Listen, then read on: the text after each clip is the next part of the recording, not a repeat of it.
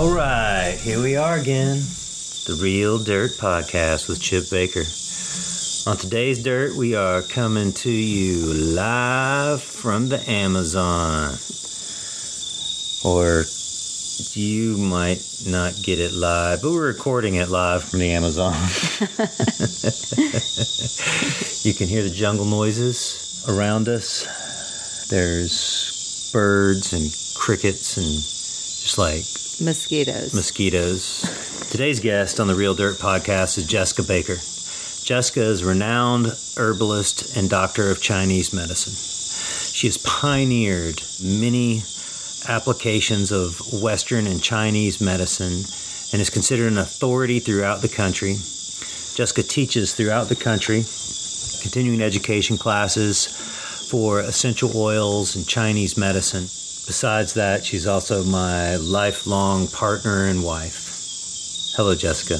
Hello, Chip.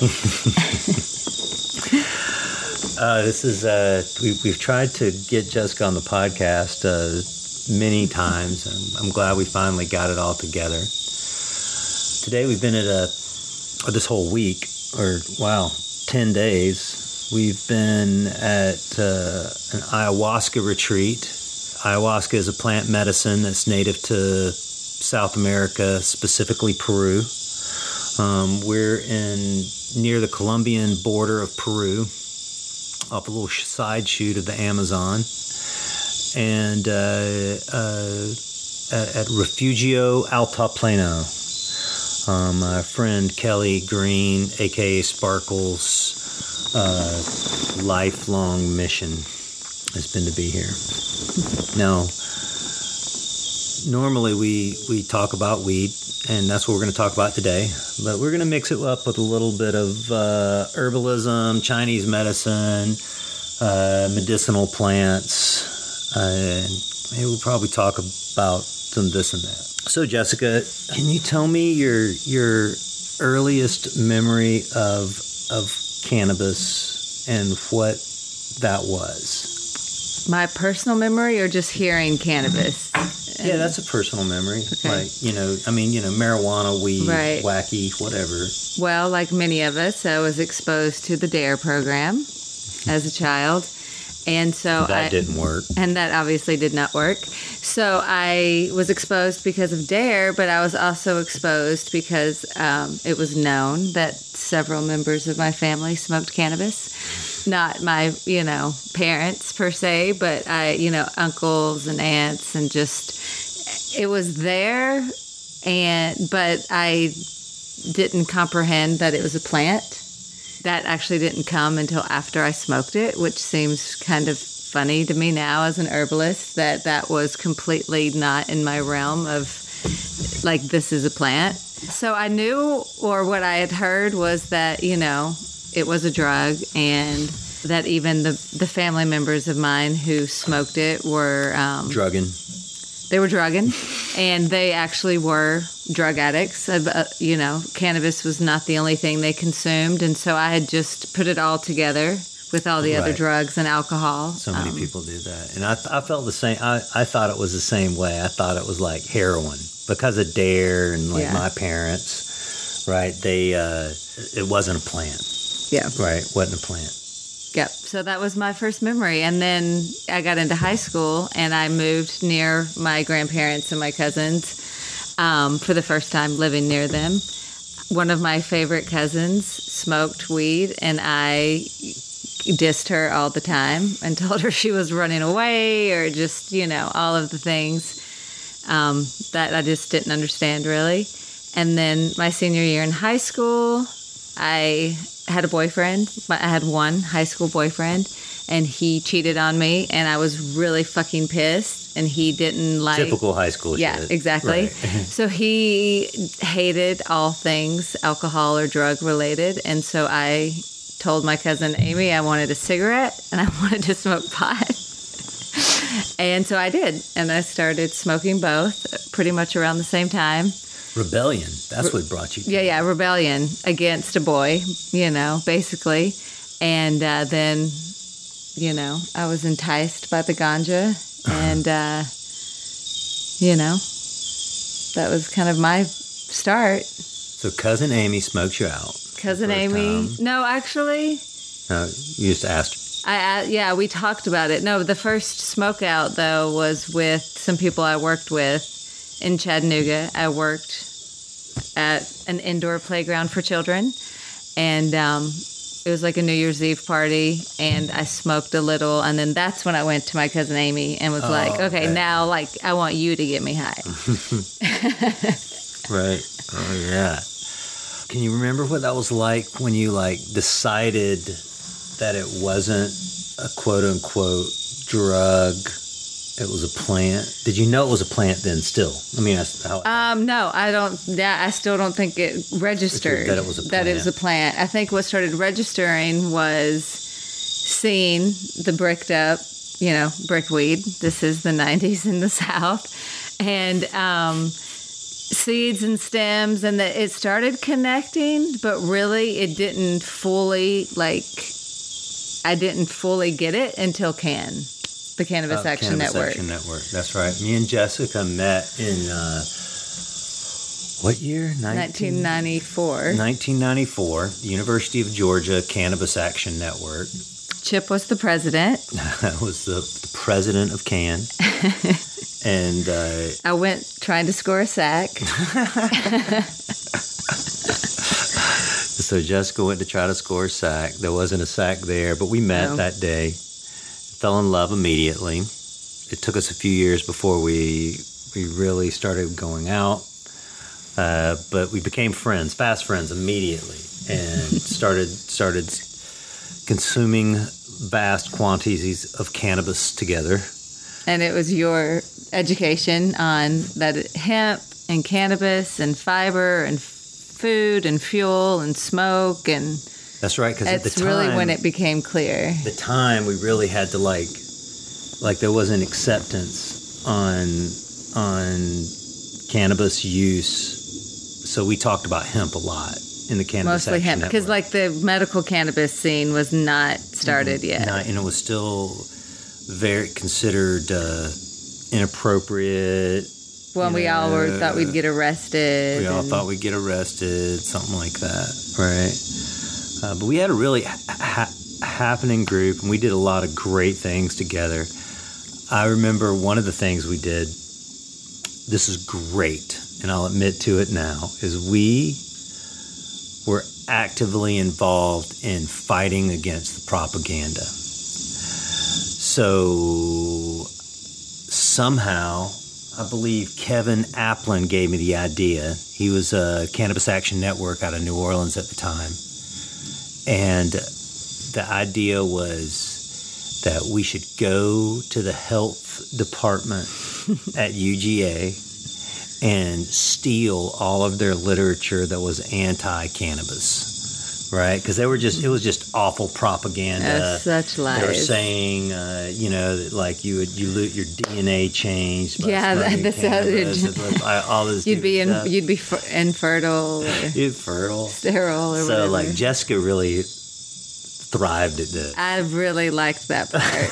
She would go in, and her and her roommate Nina would go in and either complain or about a health issue, or because you had to actually go talk to the counselor, guidance counselor or something to do this. Yeah, this is subversive, right? And we stole all the pamphlets on cannabis. Well, lame. The pamphlets are gone. They can't give it out to anybody. Yeah. Right. We also replaced them with some of our own pamphlets. Yes, we had our own flyers and stuff. Own flyers. And I remember getting caught for that. You remember that? I don't. Oh, the leader of the health department called me up. Oh, of course. And they had this series of master's people, and master students and teachers, and they literally just whipped my ass. Right? And blah, blah, weed's bad. And I mean, they were just all on me. I couldn't argue with them at the time, but they also told me how pissed they were because they didn't have any more money to reproduce that literature. When they told me that, I knew we had done a right thing, right? So we stepped up our game, right? And we went to the library. We stole all the books that were propaganda. We just got rid of them. I'd worked at libraries for a long time, and I knew how to pull out the magnetic device that tracked the books when you went in and out of the library. So we pulled out those devices and just threw them away. Right? That was incredibly awesome. Do you remember the hemp for paper? Yes. Yeah. All those stickers? The stickers and the phone calls. The phone calls. The print center. Remind me. So Too much cannabis smoking. we put out these flyers that said, call this number for hemp paper. Oh, yeah. Don't you remember that? And it was to the school print shop, right? And they couldn't answer the fucking phone fast enough. They got hundreds of phone calls to where they also approached us and said, you got to stop this. We'll get hemp paper. How do we do it? Right? That's when I knew we were starting to win a little bit. And they got hemp paper. They got, they said it was too expensive, and we got them a source. They even bought some from us. Right? Those are incredible, incredible days. You were involved in one of the best things we did back then, though. We got the dorms to stop calling the police for smoking weed. Well, I still almost got kicked out of the dorm for smoking weed. Well, and roller skating through the hallway at 4 a.m. on another substance. But yeah, it's funny. I forget about these things. Oh, man, that was one of the best moments right there. I thought you were going to say the Rainbow Coalition March we went on with Jesse Jackson. That was pretty dope. Yeah, so Rainbow, there was a lot of information, the police have always,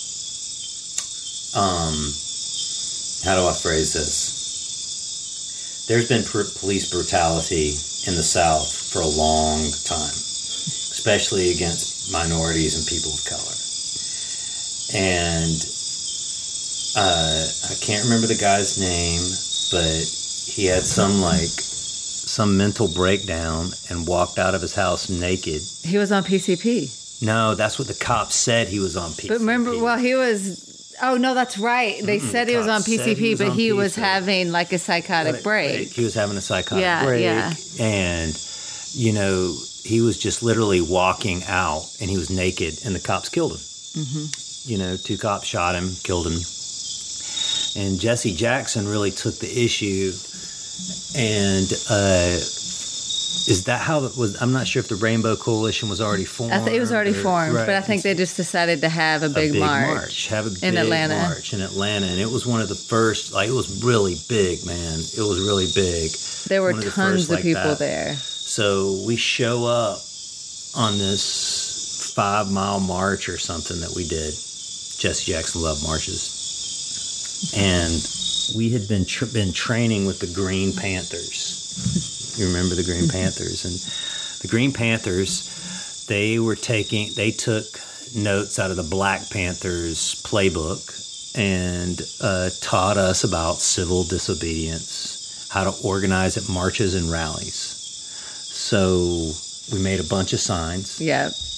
And there were a handful of us. I think 4 or 5 of us went. Yeah, it was Alana, Jessica. It was always Alana and Jessica. Yeah. Always Alana and Jessica. And maybe Dave. Cheese Dick? Sorry.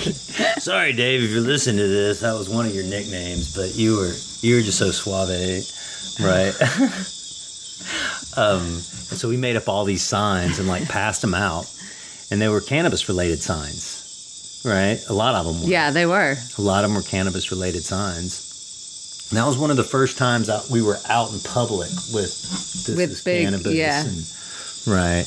I remember the police tried to search us. Yeah. We definitely were. We were one of the very few white people there. Yeah, there was 5 white people there. And it was us, right? That weren't cops. Yeah, that were cops, Right, exactly. Right. And you know, we got so many people that came up to us at that and supported the cannabis. And thanked us for being there. Thanked us for being there. And we were calling it cannabis back then, too. We immediately picked up on that. Yeah. That marijuana is a racist term. Jack Hare, he told us that, right? Yeah. Right.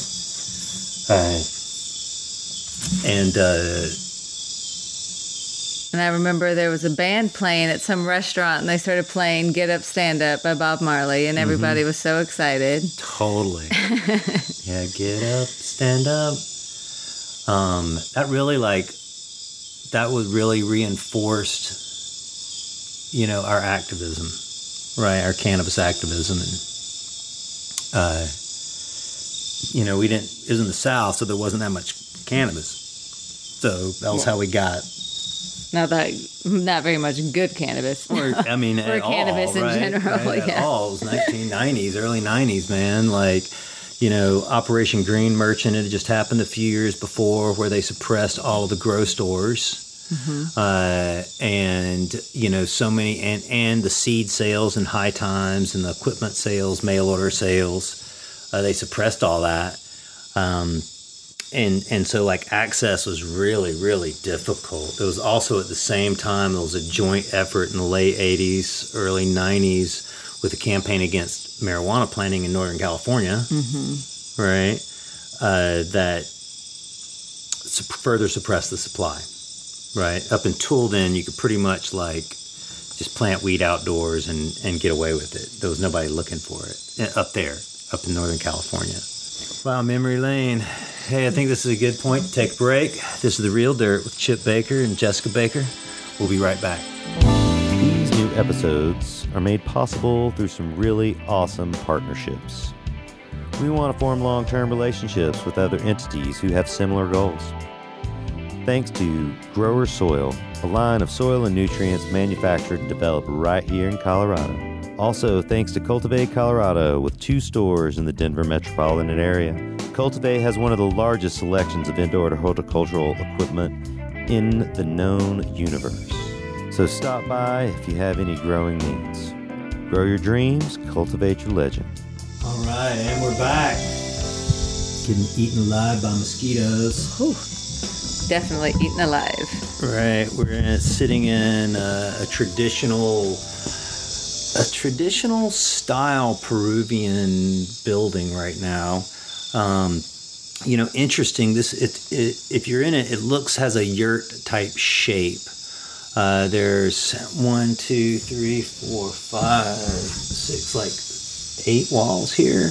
Yeah, like 8 walls. It's you know, there's 2 floors. This is all like post beam wooden construction. The slats that are the walls have a gap, 1/4 inch gap in all the slats. I guess that allows the shrinking of the wood. There is mosquito netting. There's mosquito screen. It's open air, really. It's all screened in. But there's, you know, monkeys come in here and bugs. Palmetto bugs, flying cockroaches. It's a really cool place to be. It's very much like our house in California, the shape of it. Yeah. I mean, our house is pretty luxury, but just the shape of it. Yeah, totally. The yurt style. It's not 2 stories. But anyway, eaten alive by mosquitoes. You can hear the jungle sounds at night. So I'd like to talk to you about, like, medicinal uses of cannabis in traditional Chinese medicine. Okay, yeah. So cannabis is one of the oldest cultivated crops in China. Some people say it is the oldest or the first cultivated crop in China. I don't know if that's true, but definitely lots of evidence of at least 10,000 years of human cohabitation, cultivation, evolution, whatever you want to call it, with cannabis. Some of the archaeological evidence is astounding. It's literally found in the oldest archaeological sites in China. Yeah. Right.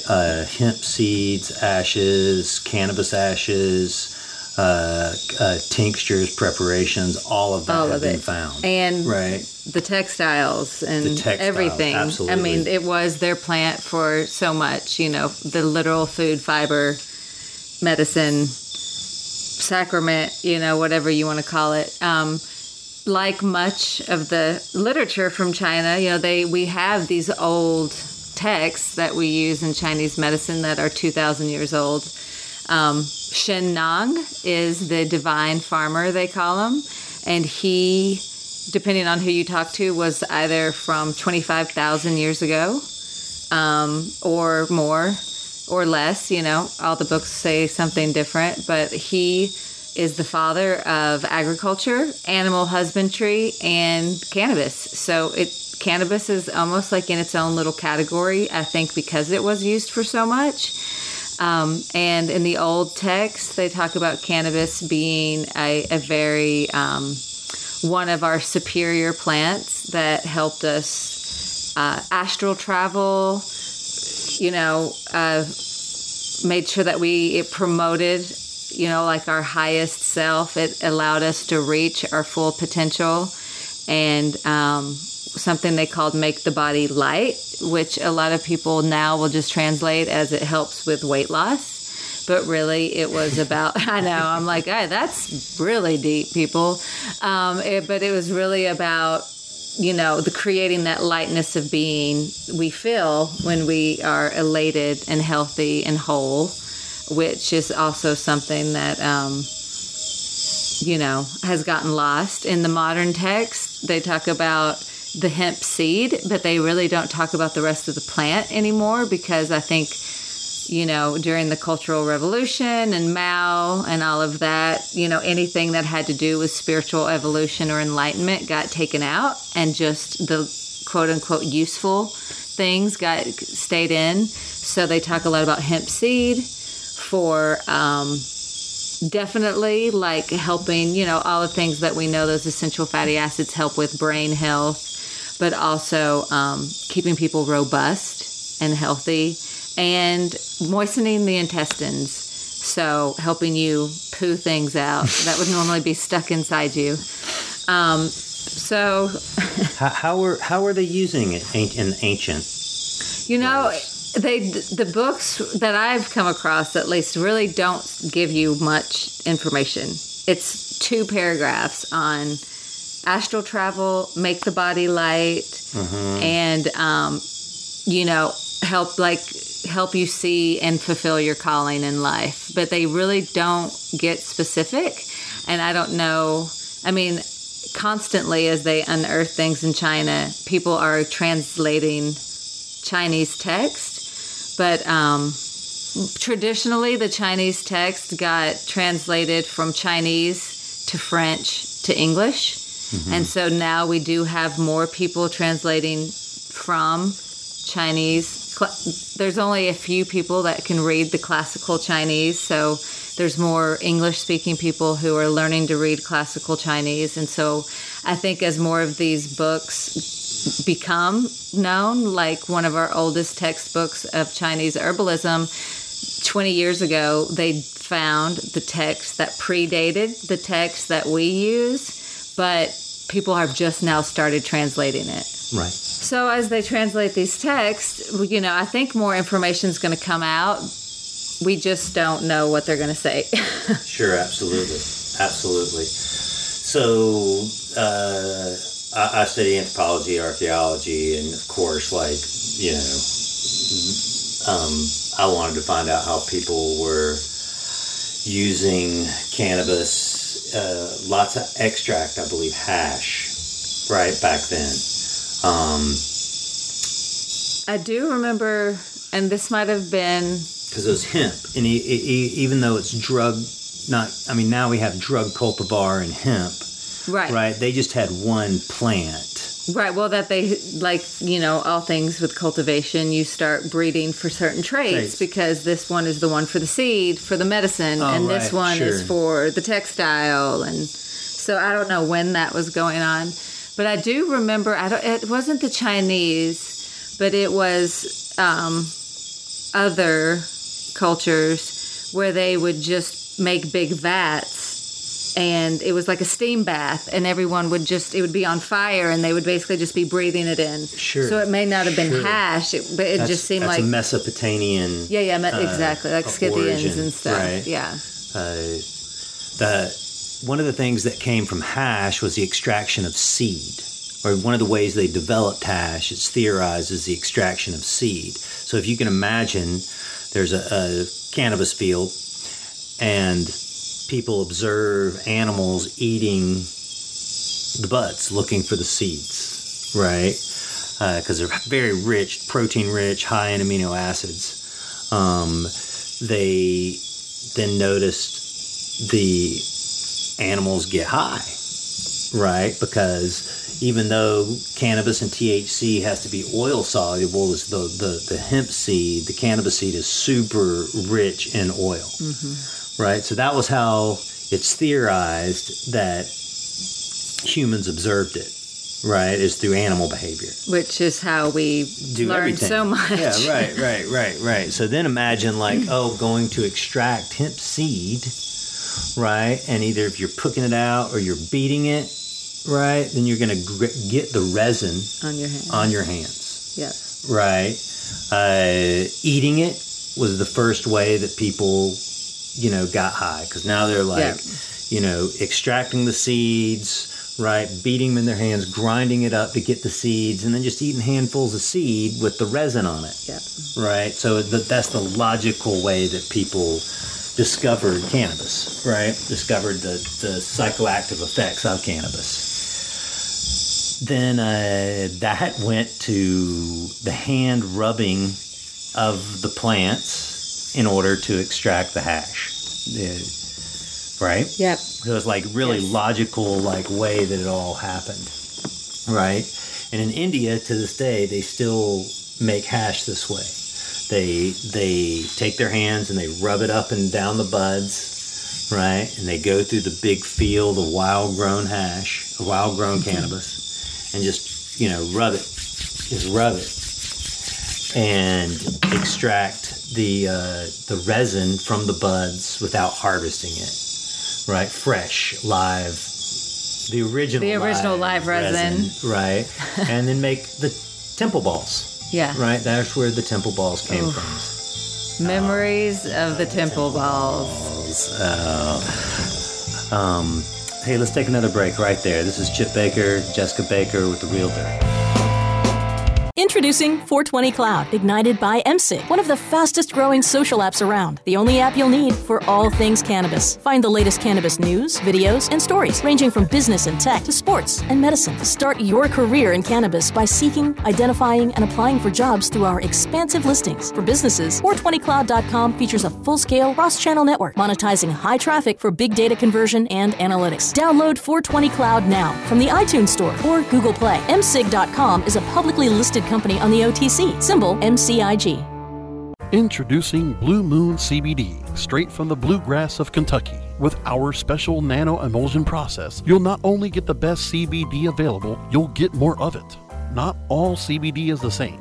It's your body. It's your choice. Get relief from inflammation, anxiety, and stress. Go to www.bluemoonhemp.com and use code HEMP420 for a 20% discount on your order. Balance your body. Balance your life. Make it Blue Moon CBD. The smoke is rising, and the next crop of podcasts devoted to cannabis providers and enthusiasts are ready to be harvested. Welcome to the Cannabis Radio Network, founded by respected rainmakers who have been producing award-winning podcasts for over a decade. Industry headlines, business updates, medical reports, marketing, and e-commerce education rolled up perfectly for your consumption. Let's grow together. The Cannabis Radio Network. CannabisRadio.com. And we're back. We are getting eaten alive Holy shit. Chip never gets eaten by mosquitoes. So for him to be eaten, you know they're bad. No, we're gonna carry on this podcast as long as we can. We do have a appointment with the shaman in a little while. It's been an incredible week here at Refugio Alta Plano.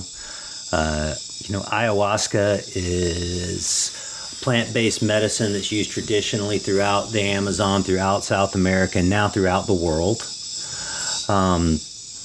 There's been tons and tons of research and information on ayahuasca the past several years. Me and Jessica have made fun of, I've made fun of people getting high on it, right? And just having hallucinatory effects. Our friend Kelly Green, aka Sparkles, he's been coming down here for 18 years and bought this place like 3 or 4 years ago, and has been trying to get me to come. And I've wanted to come down here with him because I knew how traditional it was. I knew that he had traditional Shipibo shamans. I knew about their songs. I knew about their training. And I've always wanted to come to this type of event, as opposed to, doing it in someone's living room or in some space in the city.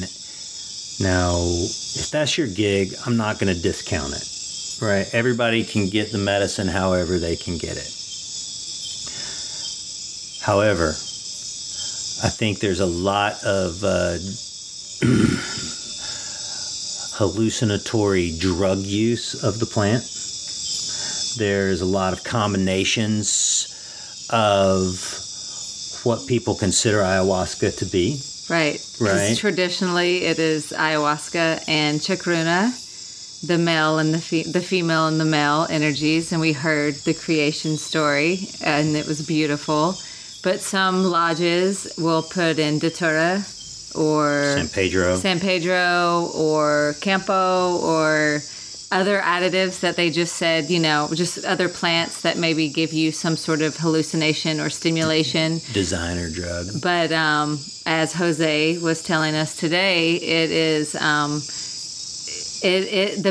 the medicine is the ayahuasca and the chacruna, and that gives you everything you need and not just a drug-like experience. It is the medicine. Absolutely. So the chacruna has the DMT compound in it. It's a leaf. And the ayahuasca is a vine. I'm not even going to try to pronounce the Latin name of it. I don't. The Banisteriopsis capi. Right. And we witnessed how they made the product. We've seen them collect it. We've been through the forest with the shamans, and they've educated us about it. And it's been an incredible experience. But what we both noticed is this is a multi-day ceremony experience, mm-hmm. right? And it not for the faint of heart. Not for the faint of heart. It takes, 2 weeks of a special diet.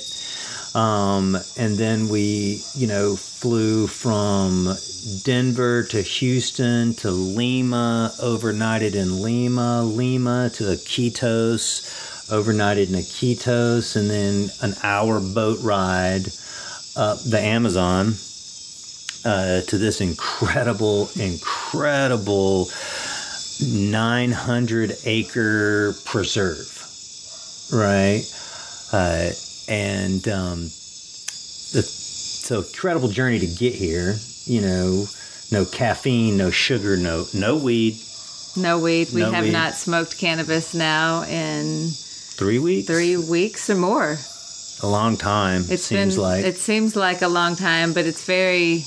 As much as I love cannabis, I see cannabis I was using it like the drug that it's not. It was... We puff heavy. We puff heavy, and it was definitely a doling of senses, and not even... Just... not appreciating it for the medicine that it is, and just kind of using it as a crutch. Absolutely. I work with all plants, so it's interesting to see my own relationship with cannabis and how it wasn't in a healthy place. But using my being an herbalist as an excuse to keep smoking it the way I was smoking, and so sure, it's been really good to just be able to have this experience with ayahuasca and really almost like deepen my love for cannabis so much that I know I don't need it as much. One of the things about that Jose, our shaman here, Jose and Daniel, they said today that they only believe in using just the ayahuasca and the chikara leaf because it's not so hallucinogenic, and it can be. Oh, dude, let me just tell you, it can be. But what we've noticed is that you can just take a sip and it will take your mind there, but it's the songs of Jose. He sings in Spanish, and Daniel, he sings in Shipibo. And these songs are ancient songs that are passed down through generations and hundreds of years. Thousands of years. Maybe thousands, who knows how many years. Of years. And these songs are the healing powers, right? It's not solely the ayahuasca. And I believe that I don't see how you could get the effects without the songs. Well, maybe I was thinking about this earlier because we've been talking about this, like it's the songs.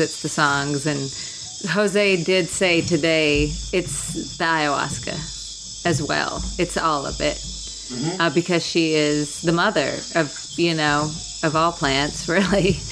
Yeah, but that's also when he said he doesn't believe in the hallucinogenic application of it. Yeah, exactly. And, I tell you, the first night it was pretty goddamn hallucinogenic.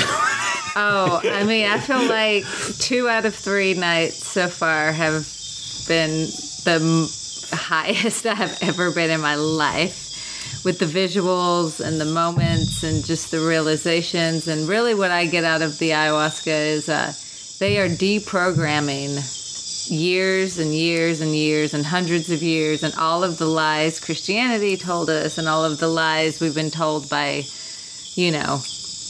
everything, media, our parents, because they don't know any better. Their parents. It's like the deprogramming of all the lies we've been told about who we are, our relationship with the plants and with the planet. And, it's been really eye-opening to see that these are things that I've thought about in meditation and working with other plants. But this is like, at least for me, there is no denying the wisdom of this plant.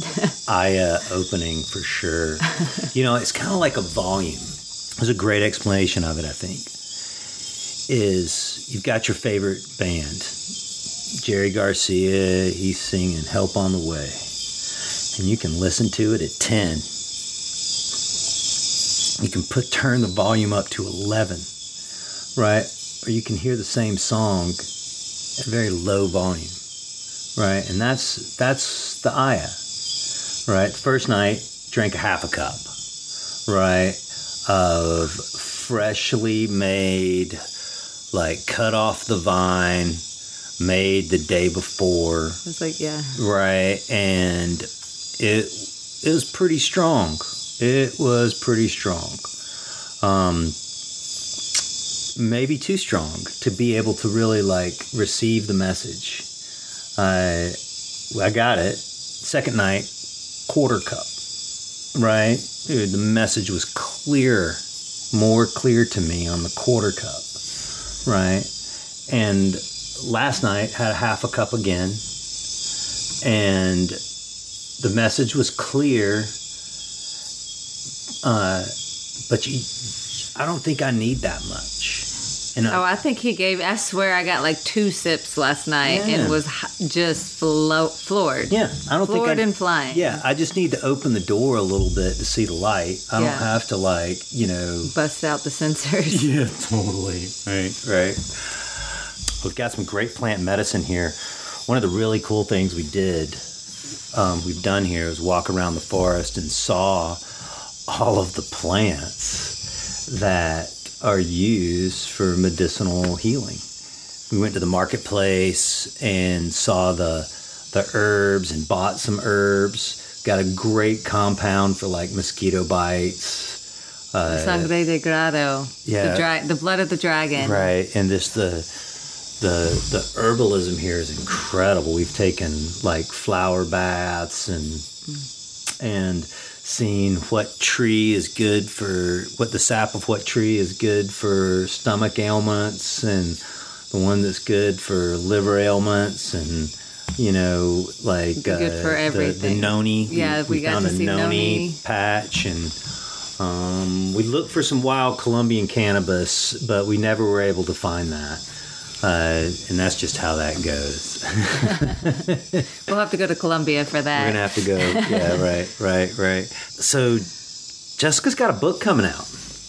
I have a book coming out. I am in the developmental phase of editing right now. It's called Plant Songs, which I just think is hilarious because I didn't even drink ayahuasca yet, and I already am singing with plants and hearing their songs. And so it's just interesting to see that, like, so much of these songs, the Icaros, are songs of the plants and the plants healing, and they will literally infuse you with these songs of healing plants. And that's basically what my book is about, is 16 different plants, 16 chapters, and just kind of following my life from childhood to now with plants and how they've inspired me, or the lessons that I've learned from them, infused with Chinese herbalism, Western herbalism, references from other, Culpeper, who was an herbalist in like the 1600s, Galen, Theophrastus, all of them from ancient Greek to, as much information as I could find. So it's kind of all weaved together into these stories of how plants are here basically to heal us. And so being here has really just reminded me that that's exactly what's going on. There were times writing my book where I'm like, this just seems kind of weird and crazy, and am I making this stuff up? And then being here with the shamans and hearing their songs and their stories, it's like, no, man, I was just tapped into that ancient knowledge, So tell us about the cannabis chapter. The cannabis chapter was one of the most difficult for me to write. Really? Well, at first it was the most easy. And then my editor, Jason, was just like, we need more of your personal story in the cannabis chapter. And I realized that I had left a lot of my personal story out from being traumatized from 20 years of Humboldt County and living in the Emerald Triangle and law enforcement, eradication, hearing, all of it, just hearing all of their stories. So that is one thing that I'm still working on in the book, is the cannabis chapter, and trying to figure out what my own personal stories I can infuse in there more, because I think it's important for my own healing and for everybody else who lived through eradication like that, just hearing their stories and hearing the other stories of the people here have made, it just makes healing easier when you hear somebody else's story. Well, you've been writing the book for a couple of years. It's going to be out early 2018. Yeah, maybe even by the end of this year. Who knows? Oh, okay. It depends on, as long as I can keep up with my deadline. And then when it gets over to the publisher, they say that could only take a couple months. So it could be out by the end of the year. If not, it'll be out by 2018. It's July, end of July right now. Yeah. August. Awesome. Well, we're going to take another break. And when we come back, we're going to talk about Jessica's favorite cannabis strains. We're going to get a grow tip. We're going to get a weed story on The Real Dirt. This is Chip Baker, Jessica Baker. Denver Normal is an organization that advocates for the rights of every marijuana consumer in the Mile High City, while also creating long-lasting partnerships with local businesses that share our values, a deep love for the community, the cannabis plant, and a commitment to educate our audiences. Thanks, Denver Normal.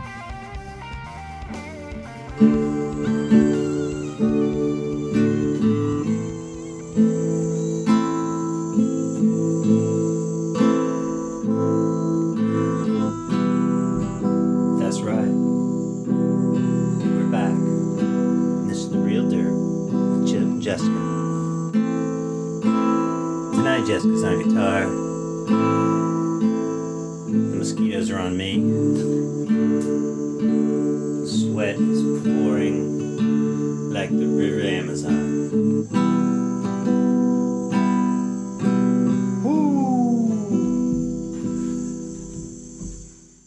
Let's see, last we were speaking about favorite strains, Jess. Let's talk favorite strains. Favorite strains. Favorite weed strains.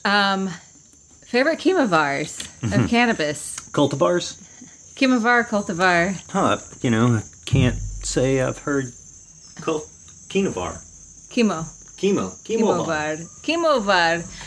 Let's see. So, first of all, I'm just going to say that I'm not going to say indica or sativa because, as we know, those are pretty arbitrary terms at this point. So, my favorite strains are something called Jasmine, which is from the 90s that we are bringing back to life.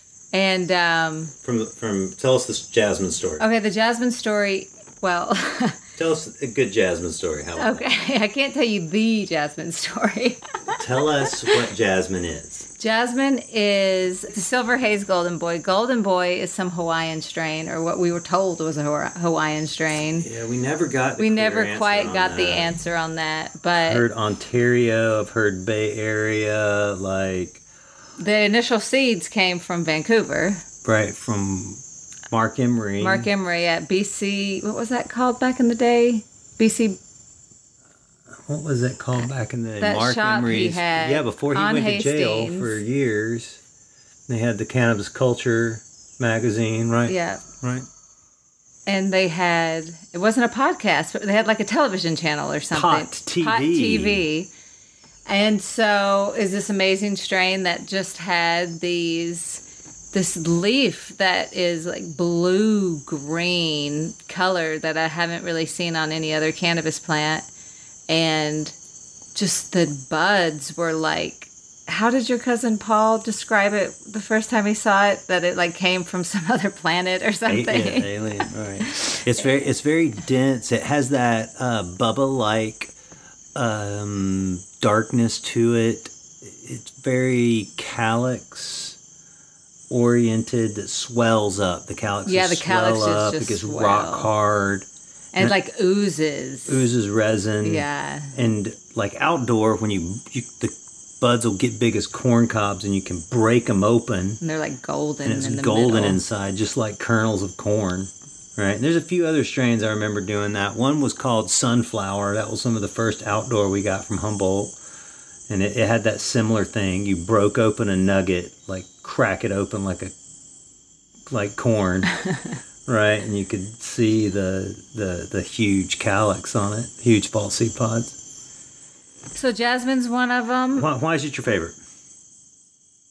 That's a hard question. I love the smoke. I love the color, the smell, the way it makes you feel. It was just one of those it's like enlightening. Heavy. It's a heavy incense smell. Very heavy incense, and some people thought it was like too heavy, but for me, it was really like up. I didn't really get, Well, if you survive the depends. first 15 minutes of it, it'd pick you up. That's true, yeah.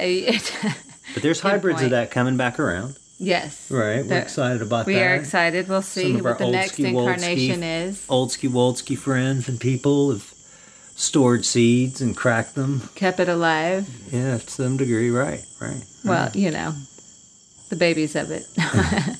So then my other favorite would be one of my favorites would be the original Trainwreck. None of this Afrec crap. Or Arcade-a-Wreck. Or the Arcade-a-Wreck. None of that crap. But or E32 or any of that shit. The original, where it is like pure just petroleum smell. Thin leaf, tall, thin stem, lanky. falls over. Yeah. Hard to grow.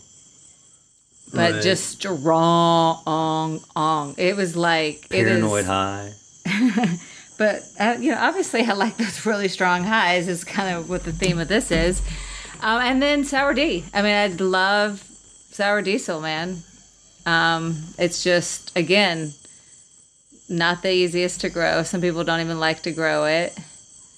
But, again, I think I just like petroleum smelling weed.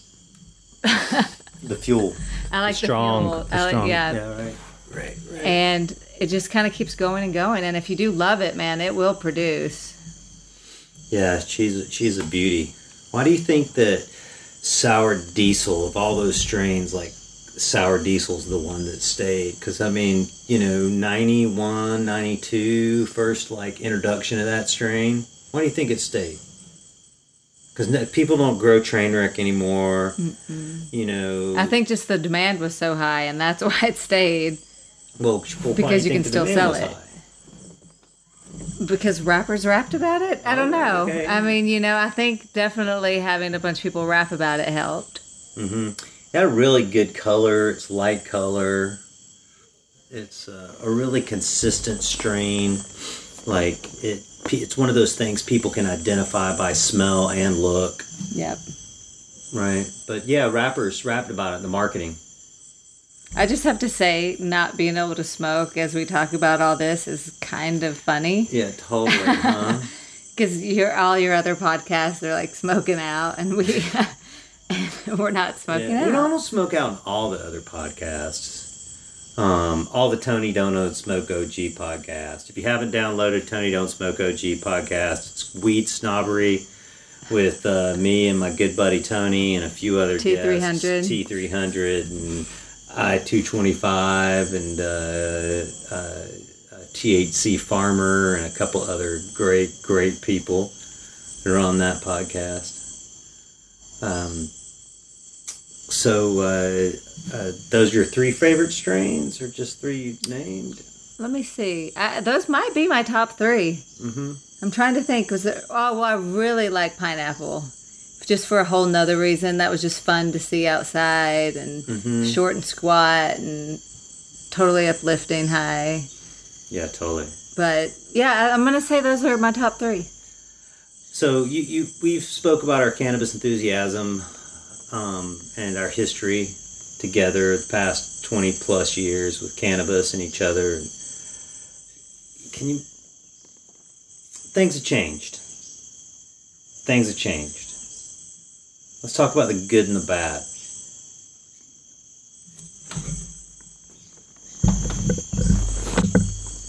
Man, I'm just getting eaten up still. Or maybe it was that walk in the jungle we just took. We took an awesome jungle walk. Okay, but the good and the bad of the changes. The good is people don't feel like criminals anymore. And well, in a few states. Well, no. Actually, all over the country, people think it's legal now. Even if it's not. Yeah, that's true. There's the whole dynamic of the stoner mentality changed. I think that some ganja farmers have also gotten a little bit more respect for what they do, because now they're providing a commodity instead of a quote unquote drug. Or the value of the crop has dropped. So many people that were involved with it, the people that are involved with it currently have heart. Well, some of them do. Well, it's different when it's $1,000 a pound as when it's $5,000 a pound. Yeah, but if you're going to just grow 2,000 or 3,000 pounds, they may not have the heart. You just want a little bit more. Dude, grow 2,000 pounds at $1,000 a pound. Right, you just made $2 million. In 1995, you had to grow 500 pounds to make $2 million. Yeah. So that's my point, is that because the people are growing more, it means that their heart's in it more. Because they're making less money. Right. I mean, it takes way more to grow 1,000 pounds or 2,000 pounds than 500 pounds. I mean, you can grow 500 pounds by yourself, right? Yeah, I know. You That's actually a bold can, statement, though. but it can be done.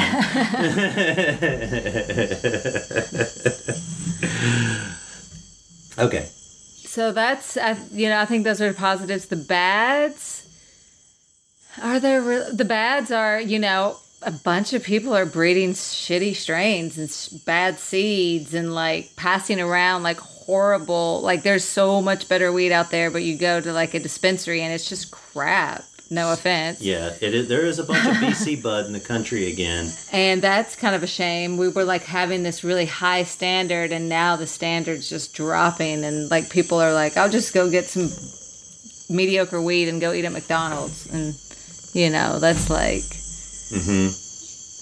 I feel like we could elevate that culture a little bit more about like quality over quantity and quality over just whatever that you think is the best, but actually having some standard that's not just your egotistical standard because you think you grow the best. Yeah.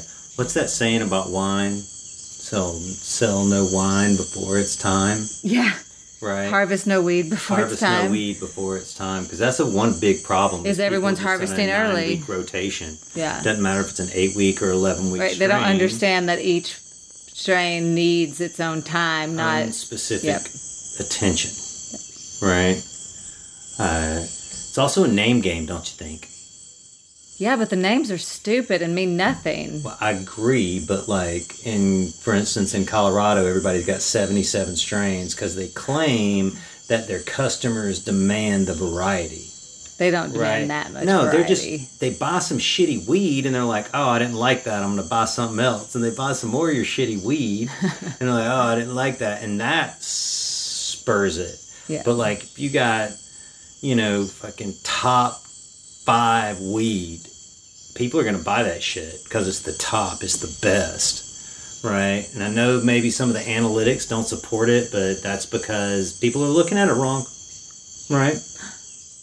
Okay, sorry, just to backtrack on other favorite weed, Neville's Haze. Oh, Neville's. Because it's ugly, it takes forever, you get no yield off it, but man, you are just soaring. Heart pounding high, totally. Sorry, that just popped into my head. No, I remember that, and the the Ghost Trainwreck Neville's Haze cross. Yeah, that shit was great.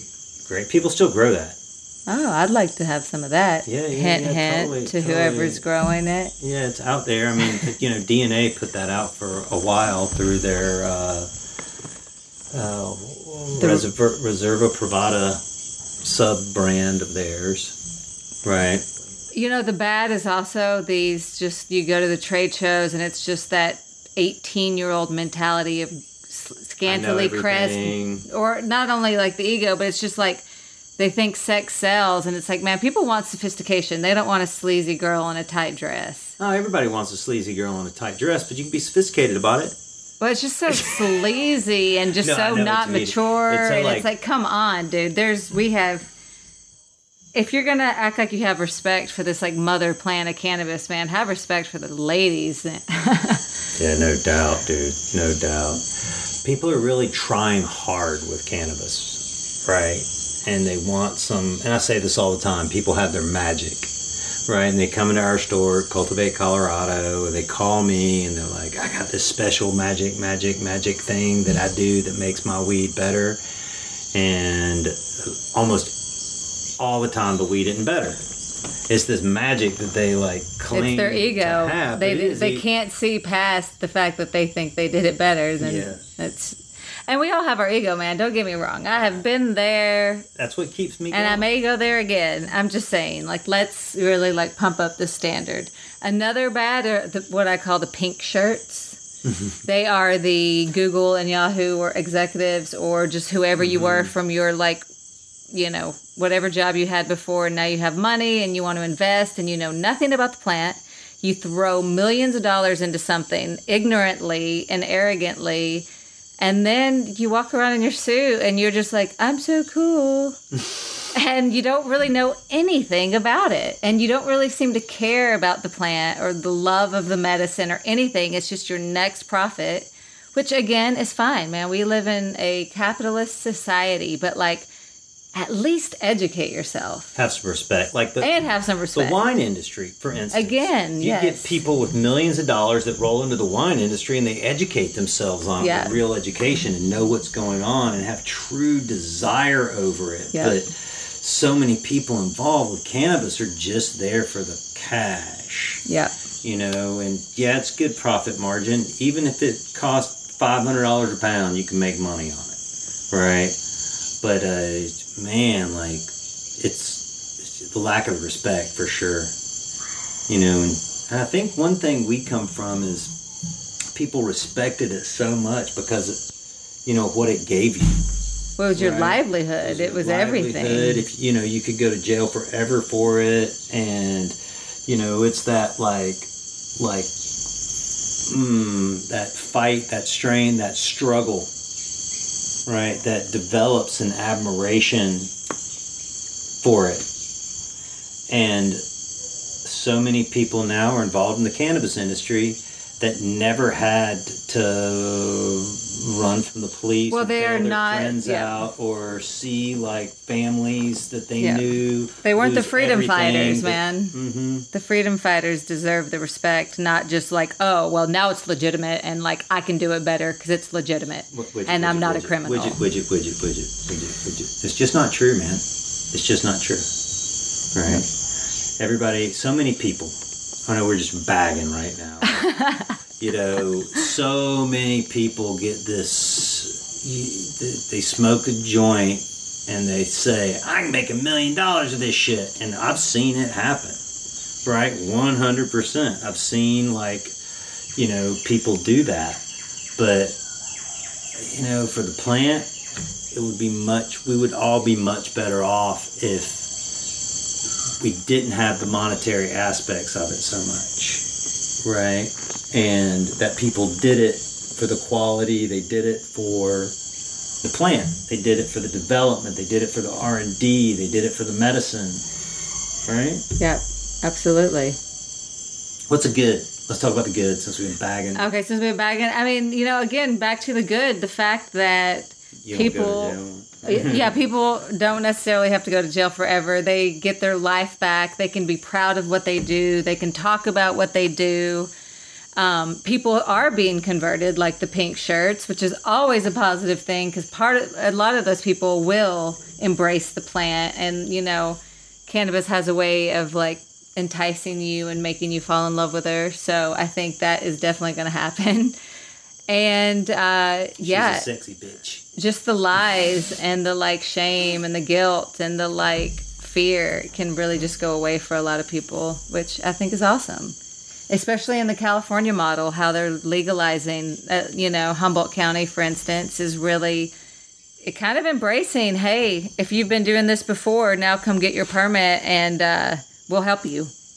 And so, whereas before Humboldt County was very negative towards cannabis growers, now they are really embracing the people in their community. And it's about time because a lot of money was not spent in the community. And Humboldt County kind of became a shit show. And it's the Wild West. And there's a bunch of drugs and problems and violence. And it's poor. The county's poor. The county is poor, although they have billions of dollars in the cannabis industry. And that being funneled into the county is going to be amazing. Absolutely. And that goes for all counties that embrace it. Yeah, we saw it happen in Denver. We saw how the development took off between literally 2009 and 2017. Like, I mean, it's growing today. It was fast tracked till 2014, 15. But, like, you know, people made money. And the number one investment people make is in real estate. Yep. Right? And they buy a second home, they buy a second business, they buy a second warehouse, right? And that infrastructure, like, really has, you know, multiplying effects, right? Absolutely.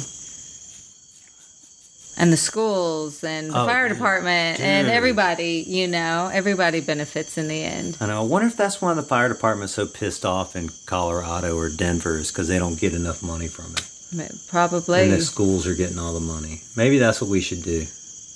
Or Denver should do is like start diverting some of the money to the fire department.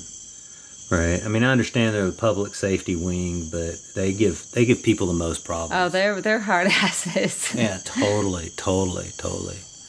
I'll probably get some backlash over that one, but hey, Hey, the truth hurts sometimes. The truth hurts. Like when you roll in and you're like, oh, you got to fix this, and you fix it, and 6 weeks later they roll back in. It's like, oh, yeah, you got to fix this too. And then 6 weeks later they like say, oh, you got to fix this too. It's like they know you got to fix all this shit when they see it. Mm-hmm. So right? just say it all at once. And, stop the harassment. Can we just keep on bagging? Where's the good? I've been talking about the good. Humboldt County, all the money. We just went back to bagging, though. Like you went back to bagging. Okay. More good things. Well, more good things is, more people smoking cannabis, more people using CBD, more people excited about terpenes. Just like really exposing the fact that it's just not THC or just CBD, but it's all of the constituents of the plants that are providing the medicine, providing the high, providing the experience, providing the connection. And I just think all that's amazing. I remember in 2008 when I started, in 2008 I had employees with Royal Gold. I started the Royal Gold in 2006, but I remember in 2008 we had a marketing campaign and I put, hey, our technique increases terpenes levels, and my employees thought I was making it up. The word terpenes up. They'd never heard of it, right? And now it's commonplace. Oh yeah. Right. Yeah, in the last year, terpene is the buzzword. I mean, I even got asked to write that article in an aromatherapy journal. For those of you who don't know, aromatherapist, we have known about terpenes forever because they're in all plants. Not just gummies. Well, not all plants, but definitely high in all of the aromatic plants. And so basically, an aromatherapy journal wants to talk about cannabis because of the terpenes. And it was great opportunity for the aromatherapist to learn about cannabis and for cannabis enthusiasts, stoners, whoever, to really understand that, hey, complex. It's a complex plant with a lot of constituents, but also other plants have it too. It's not this mystical, magical thing that only belongs to cannabis. Because we really, my hope for the cannabis future legalization and just acceptance is that we realize it is a plant, and there are tons of other plant medicines that we can use, and we don't have to latch on to just one as the be-all panacea that's going to cure everything. Right. Because we need all the plants for that. Right. Whether it's ayahuasca or cannabis. Or lavender or peppermint or, lemongrass, like whatever it is, they are all going to provide some value. Right. Oh, yeah, spray that bug bite. Oh. Speaking of lavender, man, lavender for bug bites and itchy skin, burns, it's amazing. I think I'm going to have to take a lavender bath. Hey, let's take a quick break right there. This is The Real Dirt. Download this and other episodes on therealdirt.com, or you can check us out on iTunes, The Real Dirt Podcast. Ow! Ow! The next generation of vaporizers has arrived. Vuber vaporizers are blazing the way with unparalleled technology for oil, concentrate, or dry flower pens. Providing unsurpassed customer service and expert craftsmanship, Vuber vaporizers use cutting-edge technology, providing a power-packed, smoother vapor with a lifetime guarantee. Experience vaporizing the way it was meant to be. The Vuber way.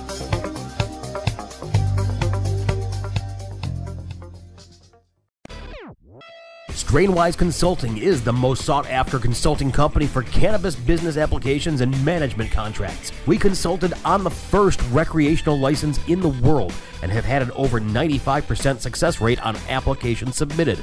The industry is growing at such an exponential rate that building a powerful and lasting cannabis business is a #1 priority. Here's Strainwise's Sean Eubanks. In our first 5 years, we branded and supported 9 medical and recreational marijuana dispensaries and approximately 160,000 square feet of sophisticated and efficient product cultivation. Strainwise Consulting has the experience and expertise to guide you through the process. Are you disturbed by the prescription medication commercials on television and their endless list of side effects? They go on, and you end up having to take multiple pills to counteract the problems caused by the first pill. It never ends. Have you looked into CBD as a more natural option? At Saturn Ranch, we produce all-natural CBD topicals and THC-infused edibles. Premium lab-tested hemp-derived CBD is the most important ingredient in our products. From topical balms, salt scrubs, bath-soaking salts to tinctures and edibles, you're sure to find something to help. Family-owned and operated, we at Saturn Ranch believe in and use our products daily. Don't put anything on your body that you wouldn't put in your body. SaturnRanch.com. Oh. That's what you get. Totally. That's what I get. So, give me a weed story, Jess. Weed story. Okay. So, there are so many good weed stories. Oh, this is a funny one. And since I got away with it, I can totally talk about it. Oh, shit. Which did you get away? What thing did you get away with that we're talking about right now? This is the trip to Maui. Oh, shit. This was great. What year was this? This was definitely pre 9/11 because, like, TSA wasn't any, that wasn't happening. And so it must have been 99, maybe? Was. Yeah. So me and two of my really good friends, Val and Christy, were going to Maui to visit another friend of ours named Tracy. And so of course, we're going to be gone like 10 days. And I was definitely going to bring weed because I did have my 215, my medical cannabis card. And so I wore these pair of pants that had metal buttons and I didn't notice. And for some reason back then, I just put the weed in my pocket, which is not... And probably like a sandwich bag, dude. Oh, yeah. Maybe I think I tripled up the sandwich bag or something, right? So we're going through security, and my button gets beeped in the freaking metal detector. So then they do the wand over me, and it keeps beeping. And I'm like, shit, that's the pocket with the weed in it. And so they're like, what's in this pocket? And I'm like, nothing. They're like, no, there's something in this pocket. So I like bust it out, and there's like... You pull out the sack of weed. I pull out a sack of weed. It's probably an ounce or so, Hell, a quarter pound knowing you. No, it was like it was probably like an ounce. Maybe like an ounce and a half. So... A Dutch ounce is a Dutch ounce, which is 100 grams. So then we are, my friends are just looking at me, and everyone at the plane is looking at me, everyone through the security. And so I, all the people on the plane are there, and, it's like getting ugly. And then they're like, well, this is illegal. And I was like, no, look, I have my 215 card. Well, it had expired like a few days before. And I was like, right? And there are these two male cops and a female cop. And they're like, well, what should we do? What should we do? And I'm like, hey, I think it's legal in Hawaii too, right? Like I was just trying to like bargain with them. And these guys were totally trying to be dicks. And this female cop, who was obviously the alpha, just said, take it and go. Just walk away. So I'm like, I put it in my pocket, I walk away. And the guys are trying to stop her. And she's like, nope, let her go. So, that's a windstorm. So they let me go. And everyone on the plane sees this happen. And they are just like, everyone's like as excited as I am, right? And then my other two girlfriends, they had ganja food. So they're over there like eating ganja food while I'm dealing with these cops, and then trying to get rid of the evidence. And so then they see it and we're like, woo! And then all these people are like, did they just let you go? All these strangers are like, did you just get away with that? And I was like, I totally just got away with that. You want a ganja cookie? So then we like dosed some people on the plane with ganja brownies or whatever they were. You're passing out ganja food on the plane. So we're passing out ganja. Hawaii. The plane to Hawaii was like a party. I didn't drink at the time. Still don't much, but I definitely didn't drink then. And it was a party on the plane. And I think part of it was the fact that everyone was so stoked that I just got away with something. Oh, it was so new back then. And it was so new. Like, that was just like, I have never been thankful for a cop before. Was that in San Francisco? This was in San Francisco at SFO. And it was beautiful. You guys were so happy. We were so happy. Jessica became a cult hero among her friends over that for a while. And so then, of course, we get to Maui, and it's all epic, and we, like, smoke all our weed, and we have to get more, and it was good. It was just overpriced. We were glad, you know, bring your own. Oh, hell, that's great. That's a great story. Oh, man. I think that's one of my favorite ganja stories with you, right? It's a good one. Yeah, I got a good one, though. The Canadian border. I'll let you tell this one. Me and Jess had been like camping out in a car up in Canada. Total hippies. Total hippies. Smoking, like every night we'd smoke a joint in the car. In the car. Right. And had no idea we were stinking out. Or maybe we just didn't care. So we're leaving, we're driving back and into the U.S. Was it a rental car? Yeah. Okay. And going back into the U.S., and we get pulled over for search, secondary, right? The dog, like, was all over the car or something, a little basset hound, I remember. So they're, like, trying to break our balls over the weed smell. And we're like, look, dude, we don't got any weed, we don't got anything, it smells like weed. Like, we smoked the joint, it was legal it was legal there. Oh, yeah, we were like, why would we bring Canadian weed back? California weed is better. Remember, we told him that. Yeah, right. We're going back to Humboldt, right. So, like, these cops were trying to scare us, and they started to separate me and Jess, and Jess just stood these two huge fucking Neanderthal cops down. Just looked them down. They like wanted to search her. They wanted to question her. Well, I showed him my prescription. And I was like, we don't have no weed. Yeah, and I showed them my prescription, and they're like, well, you look healthy. What's your medical condition? And I said that was confidential information between me and my doctor, and that they had no right to ask me about, basically about my health. And they got kind of confused over that. And again, a female cop was there just smiling.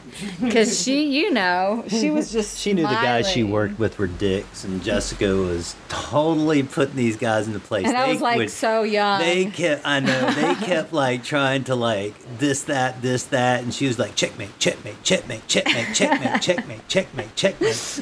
Right. It's easy when you've been lying to cops since you were 9 years old. And we didn't have anything on us. I know. We definitely didn't. We just smelled like a little weed.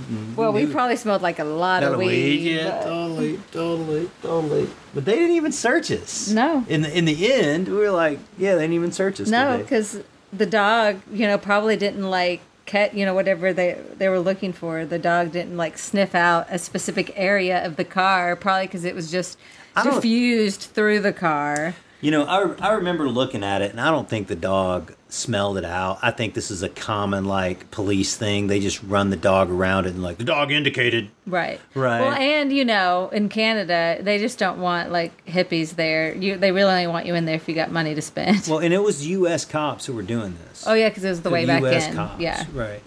Which we just know how they are. Yeah, totally. Border control. Oh, yeah, that was a fun one. Yeah, we used to go to Canada a bunch. Yeah. We haven't been there in years. Well, no, we were just there last year in Vancouver, remember? After Alaska. Oh, yeah. Just a night, though. Just a night, though. Right. Oh, that's a good weed story. We go to the medical dispensary there, and they say, oh, you have to have a Canadian prescription.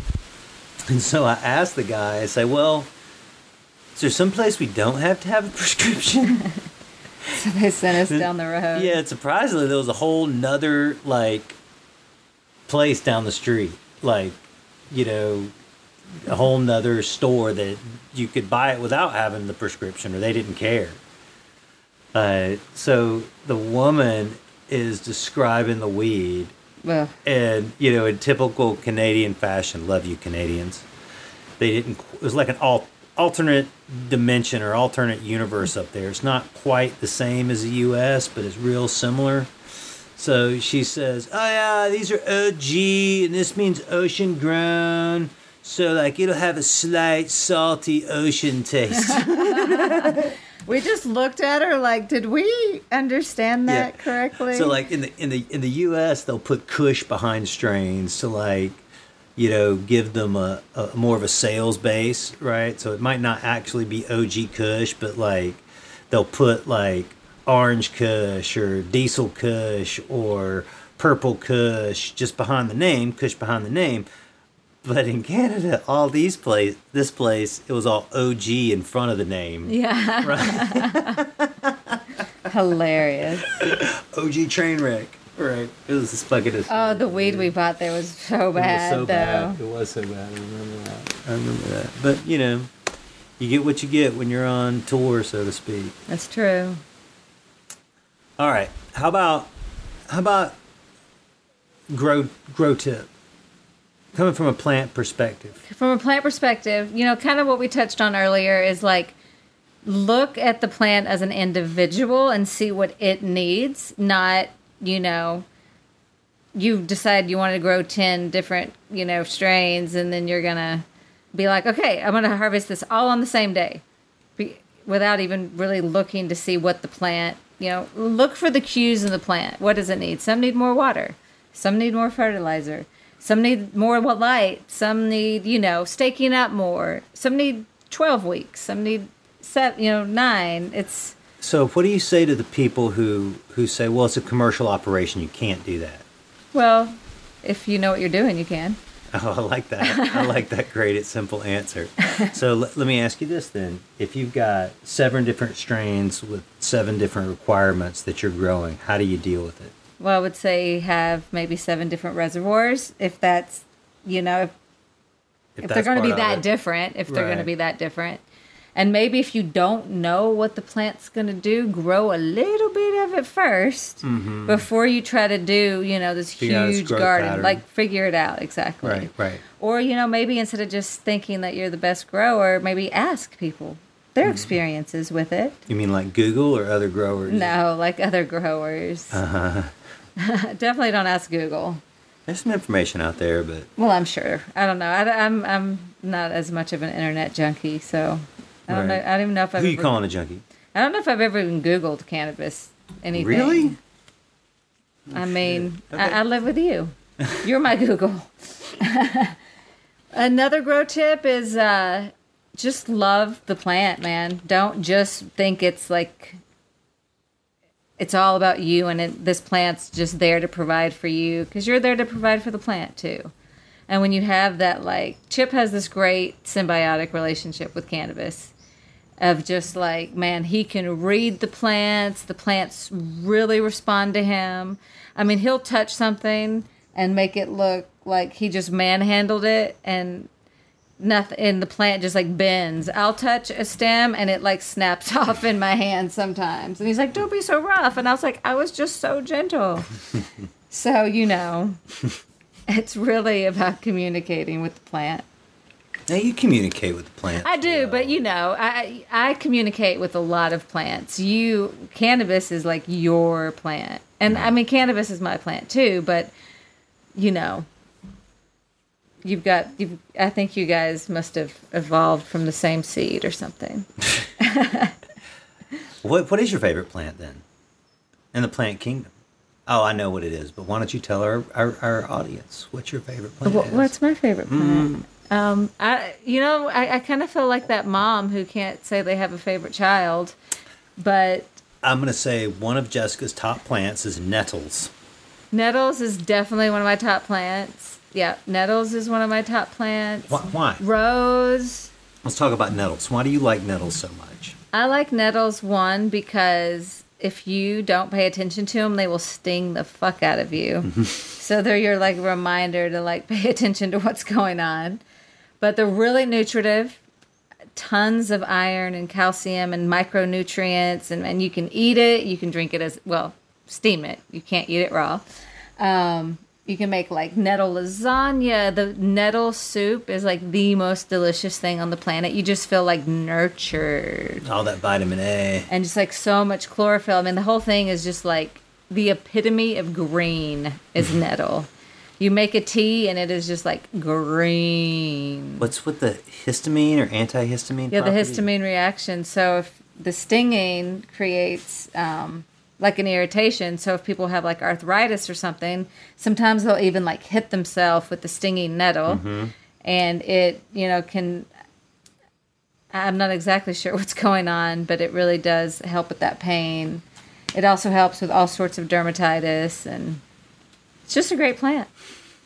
But it's hard to have a favorite because now, I don't know, now ayahuasca might be one of my favorites now that I know it's the mother of all plants. And it truly, truly is. I mean, the whole Amazon, man, this is definitely where life begun. So the more I learn the plants down here, I'm sure I'll have more of these favorites.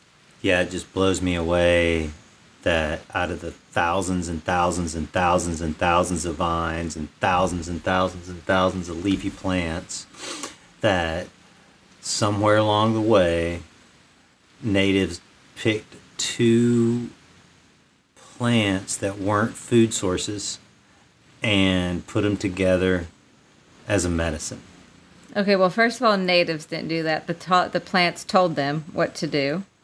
And the creation story of ayahuasca and chacruna we talked about a little bit, but there were a couple. They were a medicine man and a medicine woman that were married, and eventually they healed all the people with their knowledge of the plants and the earth, and just probably all sorts of astral whatever healing they were doing.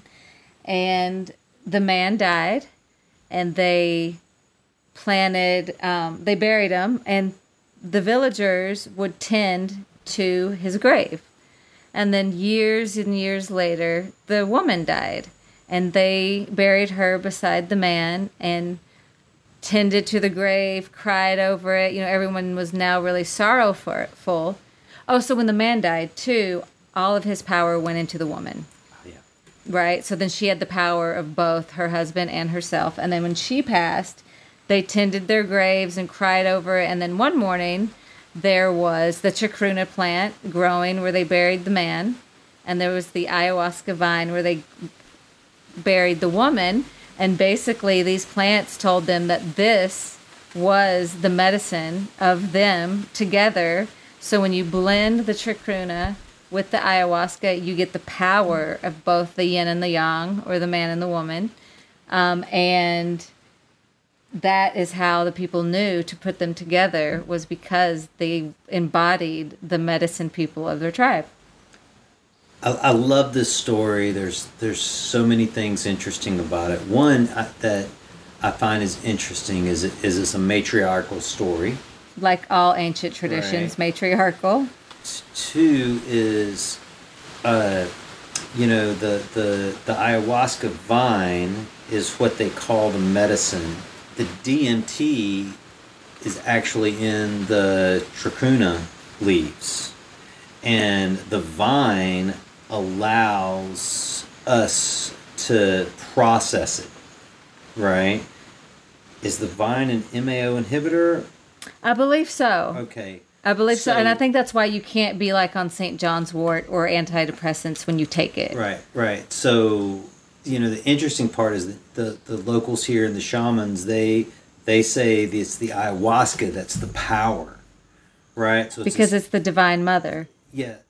I know. I would like to read up on that and actually see what, at least the scientists say is happening there, because I am curious. I've never haven't looked into it enough to see what kind of reaction is happening with the plants together.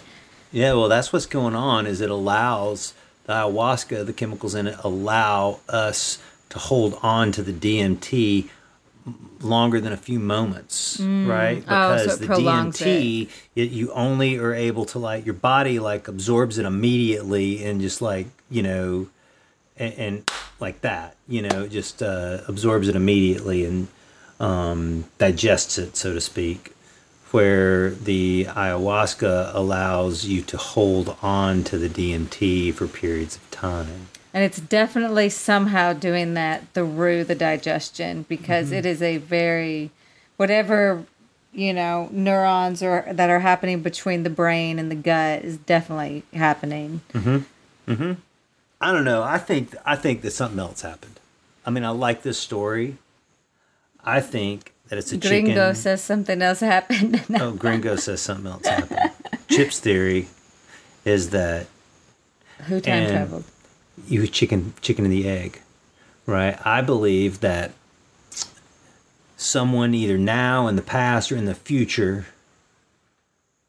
eating ayahuasca, taking ayahuasca, time traveled, astral projected themselves back in time to the first people and showed them how to use it. Ooh, that's pretty heavy. Totally. I will say, ayahuasca, I definitely traveled to other planets this week. People talk about it. I mean, it was absolutely true. Like, Terrence we McKenna lifted talked off, about it. we came back. I had this whole, like, I mean, I don't want to get into it. That's a whole nother topic. But yeah, that shit's strong. And so maybe it was a time travel. But I, as a plant person and as a medicine woman, I really like the other story. I like the creation myth story. I just, it's so beautiful and romantic. And just, it feels right.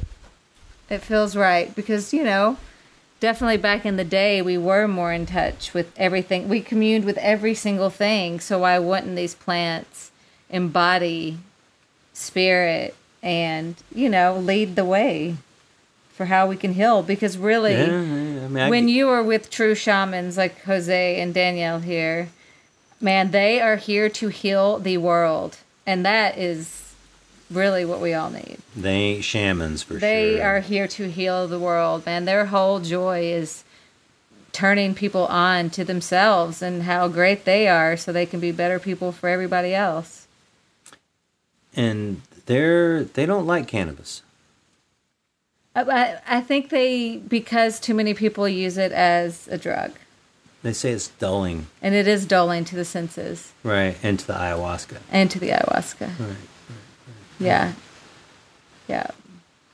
And for them, ayahuasca is the mother of all of us, whether that's plant, animal, or human. Man, that's why they don't want anything to dull the mother, because they want that direct connection with the divine. Mm-hmm. Yeah. And maybe it also wasn't one of their... Like in China, it is one of their oldest cultivated crops, and maybe that's just not the case for this culture. No, it's not. I mean, it's not native to here. It was imported. So that's why. It's not their native plant, you know? They got some much stronger shit. Yeah, they're like, oh, that ain't shit compared to the mother. Right. What's the tobacco they smoke here? Mopacho, which is... Nicotinus rusticanus, the original tobacco plant, right? That's from here, right? I know. I feel like maybe we should take some home. I won't become a tobacco smoker. How do you think we're gonna get a rainstorm here? Oh, I think so. I think it's coming up, man. Means the mosquitoes will get enlivened. Oh yeah, totally. Let's listen to it for a second. Hear the thunder in the distance. All right. Well, it's been a great episode of The Real Dirt. I've wanted to interview this guest for a period of time. Thanks for joining us. If you like this episode of The Real Dirt, please download it at therealdirt.com or The Real Dirt Podcast on iTunes. Please subscribe to our email list for special offerings and additional content. You can also check Jessica out at Baker Botanica and Jessica Baker LAC.com. JessicaBakerLAC.com, licensed acupuncturist. As an acupuncturist. Right. All right. Well, this has been The Real Dirt. Thanks, Jessica. Thanks, Chad. I want to thank you all for joining us today on The Real Dirt. I'd like to thank our sponsors, Cultivate Colorado, Denver Normal, Cutting Edge, Nutrients, Care by Design, Craft Cannabis, Baker Botanica, and you, the listener. Thank you so much for giving me your time and attention. and listen to this conversation with Jessica Baker and my wife. She's an incredible plantologist. Normally at this point I say how much I've learned about our guests through our conversation. I get blessed with this conversation with her all the time. So thanks again for joining us. Download this and other episodes on therealdirt.com or look for us on the Real Dirt Podcast on iTunes. Thanks again. See you next week.